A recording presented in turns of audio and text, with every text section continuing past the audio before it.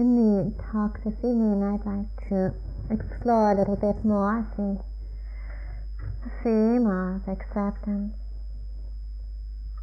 its relationship to meditation, and its place in our lives. It seems to me that meditation is actually really concerned with learning the art of peace, which in itself I feel is the art of wise relationship. It is not always easy for us to understand how to live in a peaceful way with a world which presents us with so many possibilities of struggle and conflict. It's also not always so easy for us to understand how to live in a way in which we feel truly at peace with ourselves, how to live in a way within this most intimate relationship in our life, our relationship with ourselves, in a way that is free from struggle and denial and conflict. There is truly an art to learning how to live with life's challenges and hardships, without fear and without resistance. There's a great art to discovering how to bring light into the darkness we sometimes encounter in our own worlds and our own hearts. It's truly an art to learning how to heal the divisions and the struggles we encounter in ourselves and our world. And I feel that one of the greatest keys to developing that art is actually learning the wisdom and the skill of genuine acceptance. Learning how to bring a genuine acceptance, a vital acceptance, to the shadows and the darkness that we meet in our world, and learning how to bring that same wisdom and compassion to embrace the shadows we meet in our personal world. Many times these two worlds, the inner world and the outer world, they appear to us to be very separate. And yet I think as we explore our own world in meditation, we do begin to experience how these two worlds can never in truth be separated. Acceptance is a quality, a possibility that profoundly challenges us in our lives and in our spiritual journeys. To understand acceptance, we are asked to understand the nature of fear. We are also asked to find within ourselves a great depth of humility, of courage, of forgiveness, and equanimity. All of these have to do with acceptance. To learn how to live with acceptance, we are also asked to learn how to live with renunciation, to let go of the past, to let go of the images and the resentments that we harbor and cherish, so that we can be present. And above all, to live with acceptance, we are asked to learn the skill of emptying and clearing our own hearts and minds, so that we can listen to ourselves, so that we can see ourselves and our world and others in new and deep ways, rather than endlessly through the filters of what we know, our conclusions and our images. There is a great skillfulness and wisdom to living with a certain innocence and open-heartedness in our world. Acceptance challenges us deeply because it does appear that there are so many things that are unacceptable. When we attune ourselves to the condition of our world, we experience many different feelings arising within us. And if we really listen with great sensitivity to the events and the tragedies taking place in our world, we often feel despair At times we feel rage, at times we feel powerless. There are many times, I'm sure, in all of us where we feel appalled and horrified by the seemingly bottomless capacity of human beings to inflict pain and suffering upon one another. And there are probably many times when we feel bewildered by the capacity of human beings for violence and for destruction, and by the heedlessness and greed that seems to lead only to the inevitable destruction of our planet. It is very difficult to accept much of what we see and much of what we are exposed to.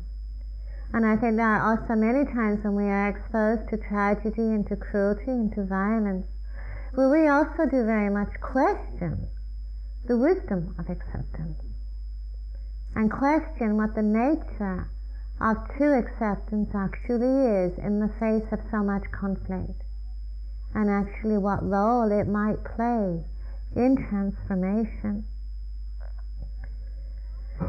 Acceptance is challenging for us in our relationship to the world around us. It is equally challenging to us in our own lives, in our relationship to ourselves, and relationship to many of the people that we actually meet in our world. There are moments in many of our lives, in many of your lives, when our personal world actually feels filled with darkness. When we meet tragedy, when we meet loss, death, rejection, failure, all of these are human experiences. There is no being who is exempt from pain. No one amongst us who has the power in our lives to avoid pain totally. There is no one who possesses defenses that are strong enough to make them invincible or invulnerable to so many of life's challenges and changes. And there are many times when we are faced with the difficult, with conflict, with struggle, with loss, or with death, when we really struggle with those experiences. There are many times, it seems, when things in life happen to us, and we try to make sense of them, and we try to discover the meaning within them. And there are also many times when we are faced with darkness or difficulty in our lives, when we do feel to be a victim, when we do feel overwhelmed, or we feel very angry at what seems to be like an injustice or unfairness. There are countless people in our world who ask, why does this happen to me? Our capacity to accept this challenge, not only by life's unpredictability, but also by our own being. I think we appreciate how rare and what a rare gift it is to be able to encounter true acceptance in our lives, to offer it or to receive it. There are many people in our world who have never had the experience of being totally and unconditionally accepted by another. And there are equally many people who, in searching their own hearts, discover that actually there is not one other person in their world that they accept very fully, that they accept totally and unconditionally. And I think if we reflect upon this in our own lives, it's pretty rare, to have one person who we accept totally and unconditionally. Conditions and judgment are actually the currency of many of our relationships. If you fulfill my expectations, if you fit in with my desires, if you flatter me, enhance me, please me, I accept you. If I fulfill your expectations, flatter you, support you, please you, you will accept me. Until that moment when I no longer do so. And how often in those moments when someone displeases us or offends us, or when we displease or offend another person, what is tested in that moment is the depth of the acceptance we may have encountered. and how often it's withdrawn, and instead we may face or extend disapproval, rejection, judgment, or negativity. I think it is also true that self-acceptance, knowing how to accept ourselves very unconditionally and very totally, is also no easy lesson for us to learn. For many people who have grown up in an environment where they have never known the gift of unconditional acceptance, they are actually exiled and banished from knowing the skillfulness of really how to accept themselves fully. Now, I think, when we drop many of our camouflages and disguises, as we often do on retreat, it's not at all uncommon for people to discover that they have quite a strong agenda for themselves in their lives, quite a strong agenda of improvement and perfection that is intended, and quite a strong list of debits and credits about who they are and how they see themselves. It is not at all uncommon for people to discover when they drop their camouflages and busyness and armor that there is much about themselves that they actually hold with a certain suspicion, mistrust, or aversion. I think this often comes up very strongly on retreat. Sometimes people feel appalled by what goes on within their own hearts and minds. Some people are appalled to discover that they can go through a day endlessly judging, or endlessly condemning, or endlessly kind of entertaining apparently very petty preoccupations with how everybody else on the retreat should be performing and appearing. Sometimes, too, we feel horrified by the power that we encounter in our own angers, our own hungers, and our own needs. Some people discover that the voice of the critic, the voice of the judge, is a fairly pervasive presence in their consciousness, always on duty, always alert to imperfection, endlessly seeking fault and blame. There's that wonderful statement, about why is self-knowledge always such bad news? It's not that it is always such bad news, but there is a process, certainly, of dropping camouflage where we are at times surprised and find it also at times difficult to accept what arises within ourselves. Now, there is also, I think, a very valid voice within ourselves that questions the wisdom of acceptance, not only in relationship to the world, but also in relationship to ourselves. I think sometimes, even as we suffer the consequences of judgment and rejection in the form of shame and pain and fear, even as we like very much the idea of accepting ourselves totally. This sounds great in theory, just accept myself totally. There's another part of us that really wonders, well, if I were to do that, would anything ever change?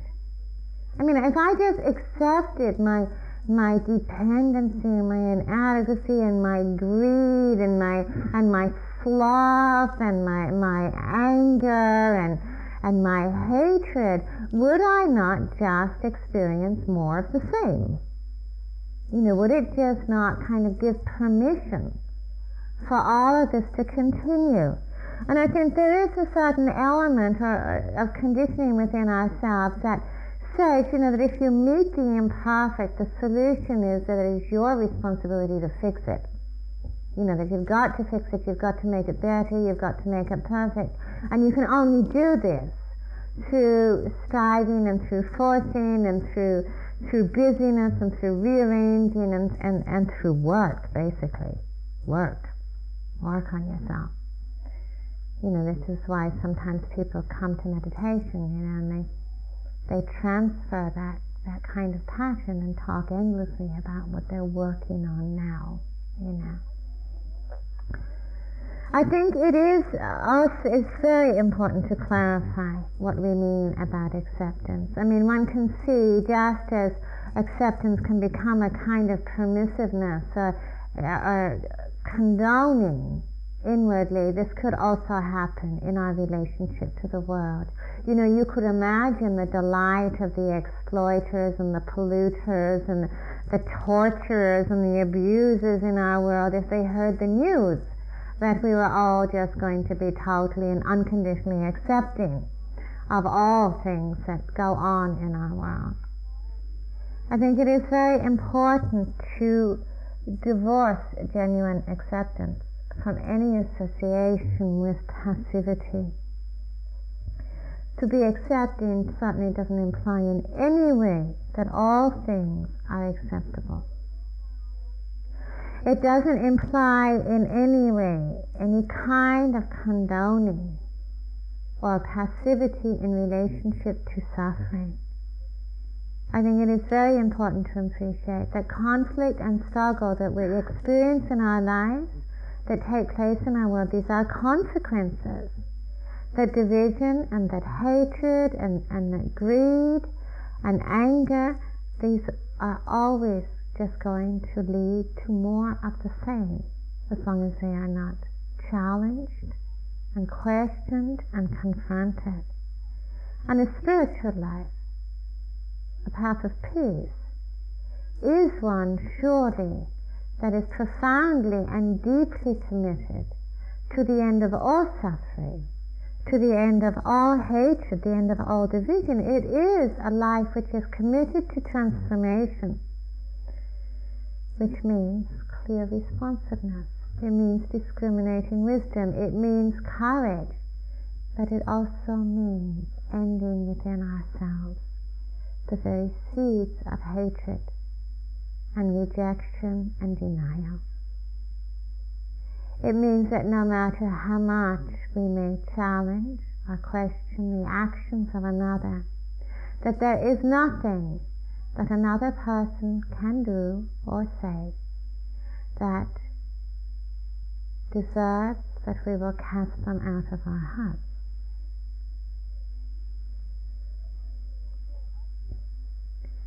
I feel also it is necessary to be very clear about this quality of acceptance in terms of our relationship to the world and to ourselves.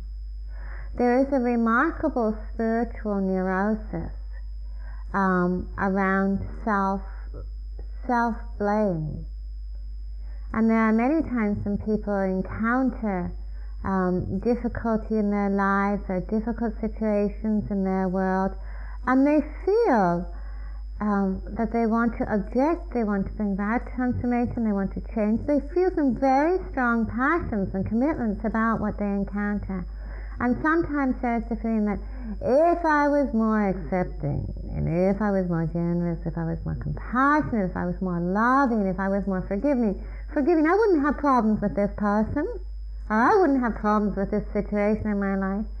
Well, the problem is not always ours. There are situations in the world, actually, which by their very nature need to be challenged.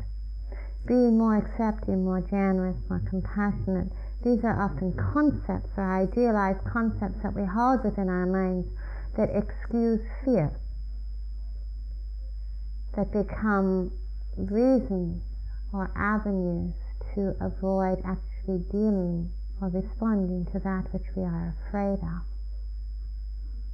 I think we need to be very clear about this.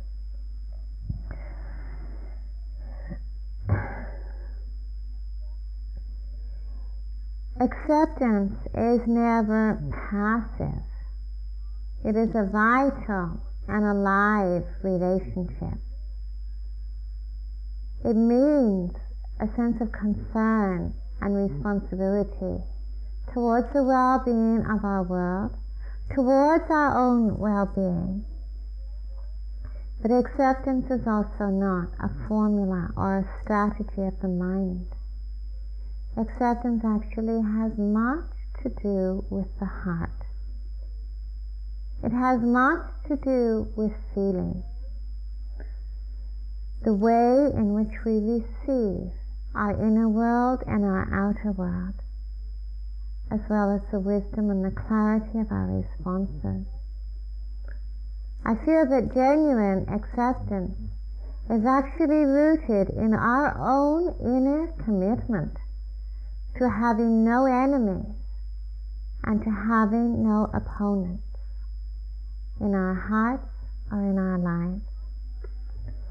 The commitment to having no enemies is actually a commitment inwardly to leaving behind a world of fear and mistrust, a commitment to no longer walking the paths in our own lives of struggle and resistance and anger.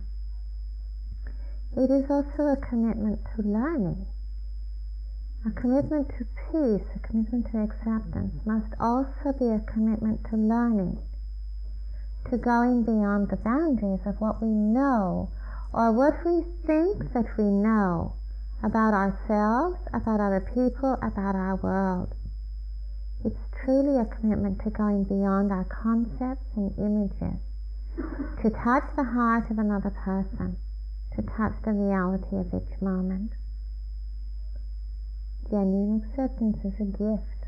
It's a gift we offer ourselves, a gift that we offer our world of love, of compassion, and of forgiveness. It is not something that is weak. There is something remarkably powerful about acceptance. It is not something that is fearful. There is also something remarkably fearless about acceptance. In a very real way, I would say, actually, that meditation begins with acceptance. That discovering peace in our inner world, our personal world, in the world of relationships, begins with acceptance. Just as transformation is actually part of acceptance. I would also like to say that acceptance, I never feel, is not some ideal state that we're going to reach at some future point in our lives. It's easy to say, that after I've resolved this particular difficult situation I'm in right now, then I'm going to be very accepting after that. Then I'm going to really know how to accept things in my life. Or after I've divorced myself from this person who I have a lot of difficulty with, this is one person I really dislike. After I've divorced myself from them, then I'm going to be really accepting. After I've worked out my own problems and resolved my conflicts, then I'm going to be accepting. Have you ever noticed how much easier it is to be accepting when we're very distant from those things we dislike? That's the easiest time to be so generous in our lives, so accepting, so compassionate.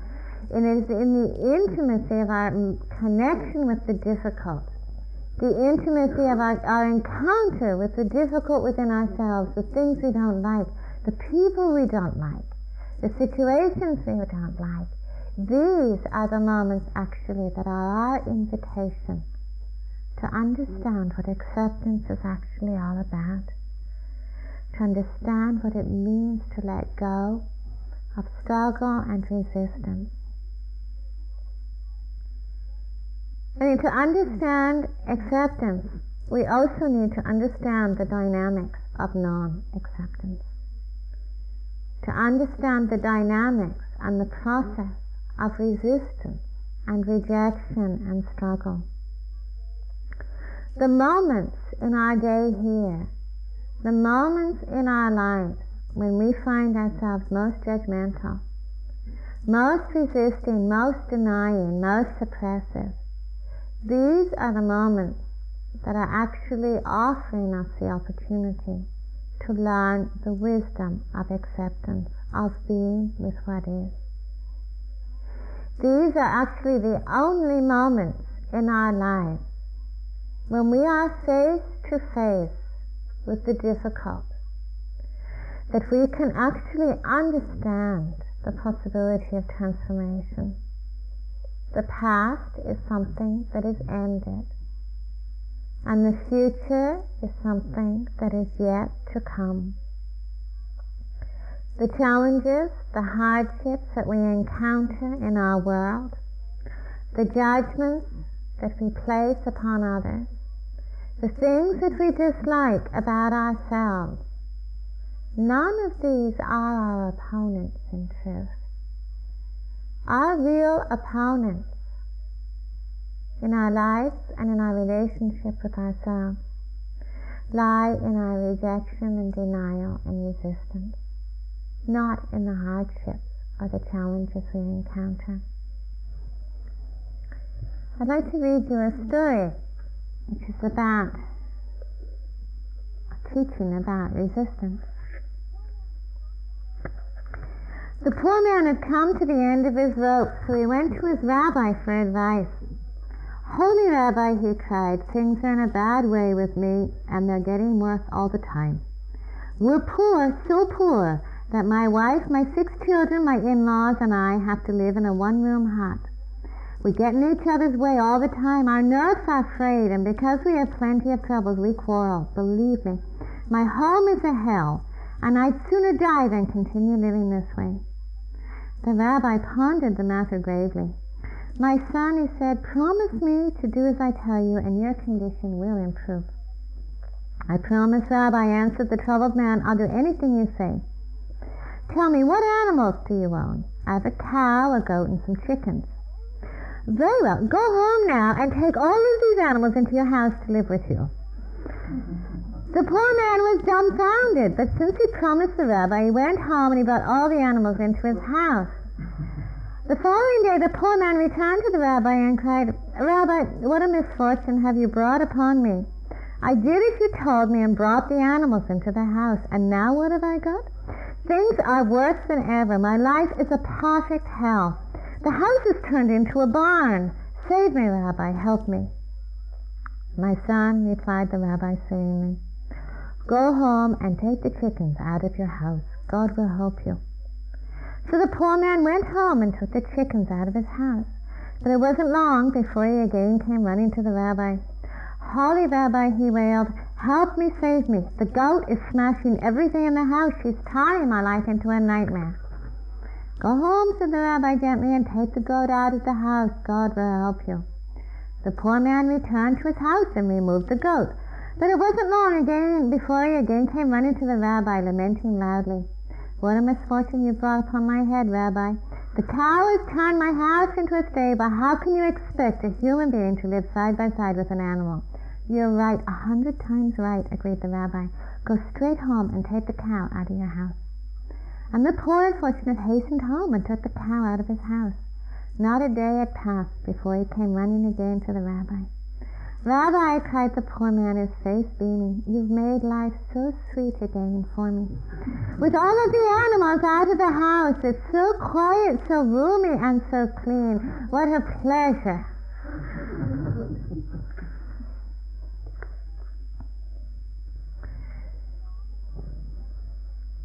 And to learn about acceptance is learning that that which we are most angry with, that which we are most fearful of, that which we are most judgmental of, or that which we have most aversion for, this is actually what we are asked to be willing to turn toward.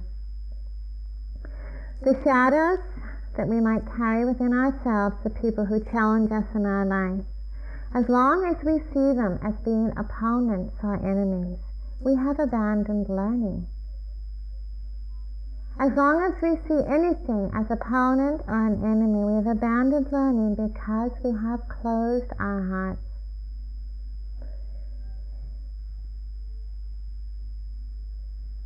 We live then in a world of images and conclusions. In turning toward what we most fear, or what we most judge, or what we have the most aversion for, we actually take the first and the most significant step in understanding acceptance, because we are actually open to learning. By befriending, through turning towards what we most want to reject, we begin to question and to sow the seeds of understanding. And in doing that, we actually cast aside so many of our own fears and despairs and self-doubts. In meditation, people often find themselves longing to have some sort of breakthrough. But the most significant breakthrough in meditation is actually breaking through our resistance to being with what is.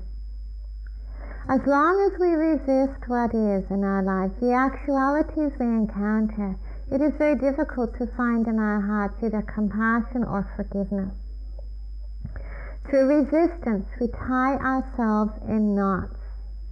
Disliking others, disliking ourselves, and continuing resistance, actually what we do is we confirm our judgments.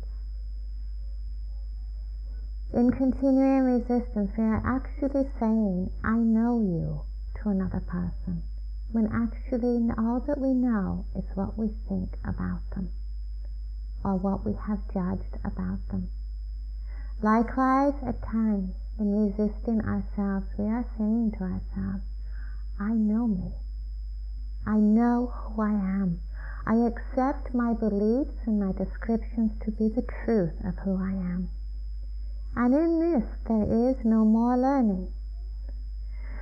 We see the solution to aversion or resistance as being distance. Actually, in doing that, we only confirm division, and sometimes confirm only the world of our judgment. I'll tell you a story about something that once occurred during a 1-month retreat here. And the people involved wouldn't at all mind me telling you this story, because they told it themselves at the end of the retreat. During this retreat, 1-month retreat here, there was these 2 women who were roommates. They'd never met before the retreat, and they never spoke before the retreat. They went into silence at the beginning of the retreat. And one of the women liked to sleep, and the other liked to wake up in the morning for the first sitting.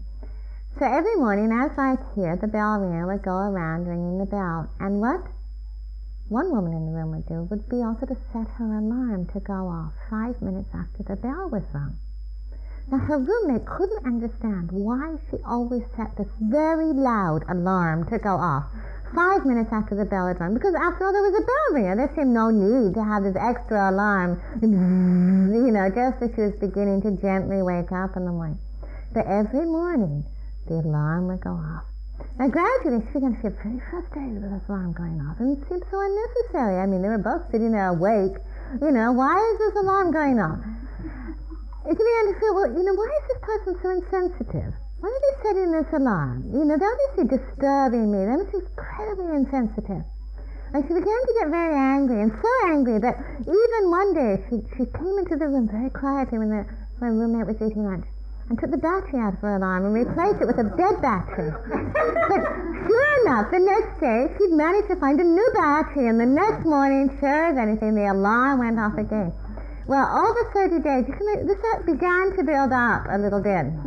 Began to fill her meditations about this insensitive roommate, who must be so out of tune, so disconnected. She couldn't understand how he was disturbing her. I said at the end of the month, she was hoping, anticipating, dreaming of the day when she would no longer wake up to this alarm and possibly never have to see this insensitive person ever again in her whole life. Well, we came to the last day of the retreat, and unfortunately this woman had the wisdom to actually, and the willingness, and the courage actually to want to check out what was going on. So finally the silence broke, and she finally had the opportunity to say, why? Why do you set your alarm clock every morning? And the woman said to her very simply, well, I'm deaf, and I can't hear the bell. And she said it was such a kind of wake-up call for her, how she had built up this whole world of images, this whole conclusion about this person's insensitivity, the blindness, and yet also had the courage to question that image and that conclusion. And yet so easy is it for us on the basis of isolating something in another person's appearance, their speech, their action, in ourselves too. Also we do this to ourselves. To isolate something within ourselves and to say, this is the truth of who I am. This is the whole truth of another person. and on the basis of that to determine our relationship to ourselves and to others in our world. And non-acceptance can wear many faces. Sometimes it wears the faces of this division we make between what should be and what is. There is a vast difference between what can be and what should be and what is. How many times we create struggles in our lives out of cherishing our expectations of others, our expectations of ourselves, our expectations of our meditation experience. Our expectations are often so subtle and hidden, we don't even know we have them until we encounter disillusionment and anger and disappointment and rage within ourselves. I would like you to think of meditation, your experience of meditation, as being a microcosmic view of the world of expectations. How many times in our sittings and in our walkings we create obstacles and opponents and enemies out of our minds, our thoughts, our memories, our feelings, our bodies, aspects of ourselves.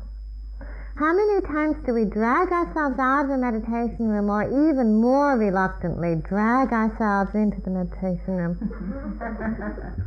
filled with self-doubt and filled with aversion?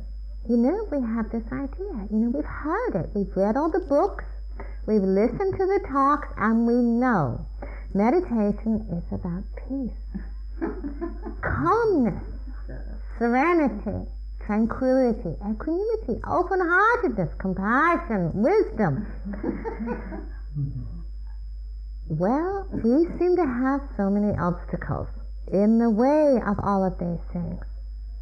Obstacles that we have to overcome, that we have to get rid of, that we have to perfect, so that we can be calm and peaceful and equanimous, so that we can fit in with our expectations of how we should be. And our expectations in life most certainly determine our response to what is. When we are faced with our expectations being disappointed, how often we respond with aversion and numbness or rejection, or else we become meditator with a mission. A meditator whose mission it is to, stop the chattering mind, to stop the thinking, to get rid of this, to change that. We don't always notice that our resistance and our non-acceptance and our rejection ties us into such knots of tension that actually our resistance prevents anything from changing. It actually prevents transformation. Sometimes non-acceptance wears the face of judgment. Judgment is a very visible face of fear and of aversion. Times when we find ourselves judging, times when we don't even find ourselves judging in terms of thought, where we feel ourselves judging in terms of our bodies, in terms of the feelings within our bodies. When we find ourselves pulling away from another person, tensing up inwardly, recoiling or distancing. Sometimes our aversion is for ourselves. Sometimes the aversion we feel is towards the actions or the appearance of another. And if you ever notice how our judgments, once they have been made, create a certain pattern of relationship that is rigid and frozen as long as our judgments are not questioned. Think about a sitting you may have had today, which may have been difficult, and how you may have judged yourself, how you may have sat there kind of dwelling upon, how miserable somebody else is in your life, or a sitting or a time in your day here or in your life where you felt offended by someone or by something they've done. Now, when you next come into this sitting, if you've spent the last sitting judging yourself as being inadequate, a failure, how do you approach the next sitting you come to? If someone has offended you and you have judged them as being, hostile or insensitive, how do you meet that person in the next moment that you meet them? How much openness do we bring? Often very little. Often we are seeing that person or seeing ourselves or seeing our experience only through the eyes of what has gone before. Only through the eyes of the past, of something that is already finished. We have created a history for another person, or created a history for ourselves through our judgment. Again, there is little room for change. Aversion is actually very threatening to us in our lives. Aversion makes us fearful. Sometimes what we feel aversion for, in those moments we're actually saying, I do not trust in myself that I can actually accommodate, learn, or embrace that which offends me. Instead, I feel threatened or undermined.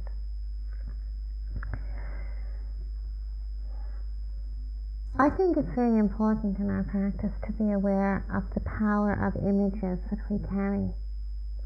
When we say I am greedy, I am inadequate, I am defensive, I am insensitive. When we say you are like this, another person in our life is like this, to be aware that so many of our descriptions are actually only a description of the past and never of the present. That in a way they deny change and openness. That in many times transformation can only find its roots in our willingness to let go of our images and our assumptions, no matter how long a history our images have.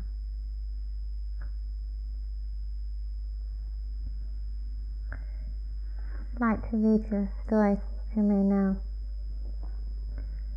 I have a friend, a woman I know already many years. This is a conversation between an elderly man and a young friend. He says, I have a friend, a woman I know already many years. One day she's mad at me from nowhere it comes. I have insulted her, she tells me. How? I don't know. Why don't I know? Because I don't know her. She surprised me. That's good. That's how it should be. You cannot tell someone, I know you. People jump around, they are like a ball, rubbery, they bounce. A ball cannot be long in one place, rubbery, it must jump. So what do you do to keep a person from jumping? The same as with a ball. You take a pin and stick it in, make a little hole, it goes flat. When you tell someone, I know you, you put a little pin in. So what should you do? Leave them be. Don't try to make them stand still for your convenience. You don't ever know them. Let people surprise you. This likewise you could do concerning yourself.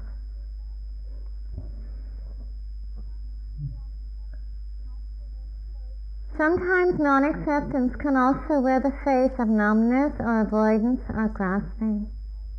Now I feel the path of wisdom, the path of acceptance, is not concerned with assumptions or conclusions or descriptions. It's not concerned with trying or with striving to be accepting. Certainly a path of acceptance requires great courage to turn towards our images, our expectations, our shadows and demons.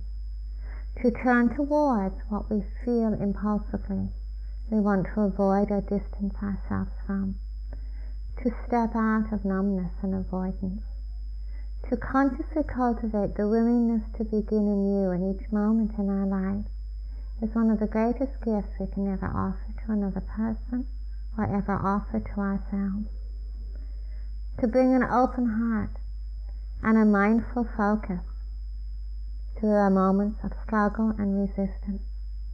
That is what allows us to begin stepping out of reactions, to begin to understand and to heal, to begin to understand what a profound gift is generosity of spirit.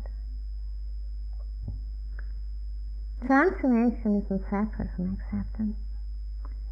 It begins actually with our willingness to befriend and listen to our own moments of struggle and our own moments of aversion, to trust that we have the capacity to heal ourselves and to heal our world through the open-heartedness we bring to each moment, through ceasing to have opponents and enemies.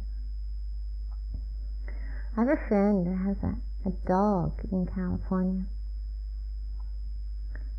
And one day she took her dog for a walk in Berkeley. It was a pretty warm day, so she decided she would go into a coffee shop to have a cold drink. So outside the coffee shop there was these plastic patio chairs, and she knew she couldn't take the dog in the coffee shop, so she tied the dog's lead around one of these plastic chairs, and she went into the coffee shop and ordered herself a cold drink. And suddenly, coming outside the door, she had this tremendous banging and clattering and barking and crashing. And she looked, and there was Max dragging this plastic chair, and all the time turning around to bark at it because it was making so much noise as he dragged it behind him. And there is dragging it and barking it and dragging it and barking it, and every time he dragged it there was more to bark at.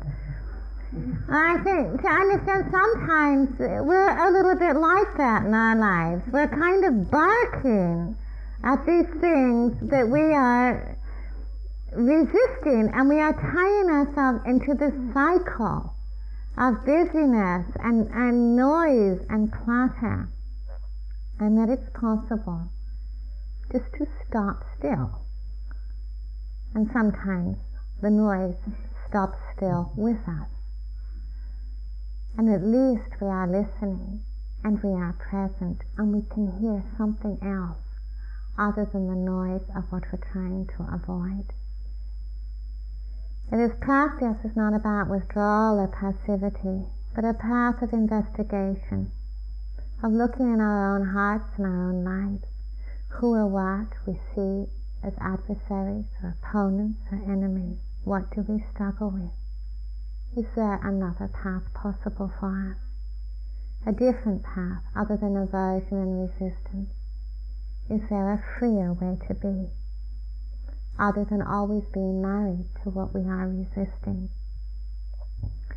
The moment that we are able to stop and to listen, we begin to befriend our world, befriend ourselves, befriend each person who comes into our world, not passively, but with a clear wisdom and with an open heart that allows us to learn, to see beneath the world of appearances, to live with generosity of spirit.